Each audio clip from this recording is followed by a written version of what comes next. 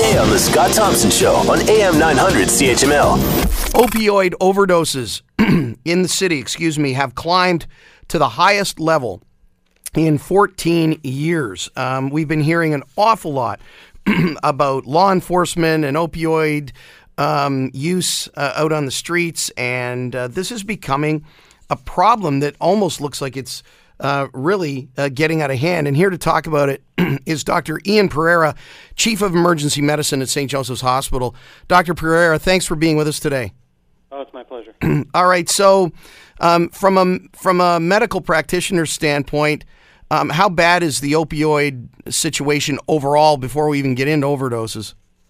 Yeah, so the opioid situation, in terms of the volume of patients presenting to the emergency department with illnesses related to opioid use, I think we have seen an enormous spike since I started practice in Hamilton in 1999, and even over the last few years.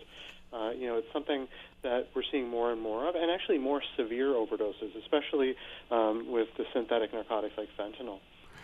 And again, are we seeing people have a tendency to think that the people that are using these opioids or abusing them and finding themselves in overdose situations are, people that are on the street, crackheads, as some people would call them, that kind of thing. Who are we seeing coming in with these overdoses?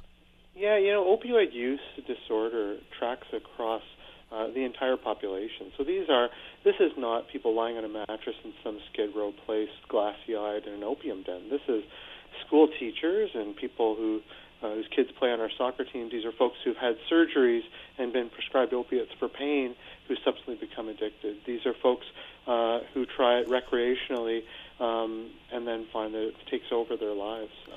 It's really stunning, the impact that it has, not only on their lives, but on the lives of their families and friends and neighbors and coworkers. You mentioned people taking opioids recreationally. That's nothing new. That's been going on since the beginning of time. But sorry, go ahead.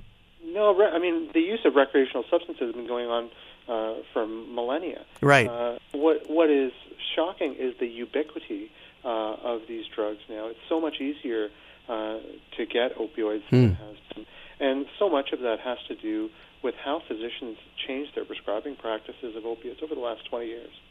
Okay, so what I think what you're saying, correct me if I'm wrong, is that physicians have been more willing to prescribe them more often, and therefore there's more of the stuff available to people. People will not finish prescriptions, for example, so the stuff lies around, it gets into the wrong hands.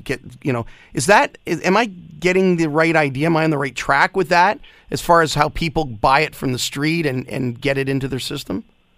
Sure, that's a big part of it, but not the whole story. Okay. A lot of the drugs that we see, for example, are drugs that have been imported from other jurisdictions and have been mixed. And, the problem is that you don't really know what you're getting. Right. So you buy something on the street, and it says that it is OxyContin, but it may simply be pressed fentanyl powder or carfentanil. It's very challenging because it also makes it difficult to care for these folks because you don't know what's in their system.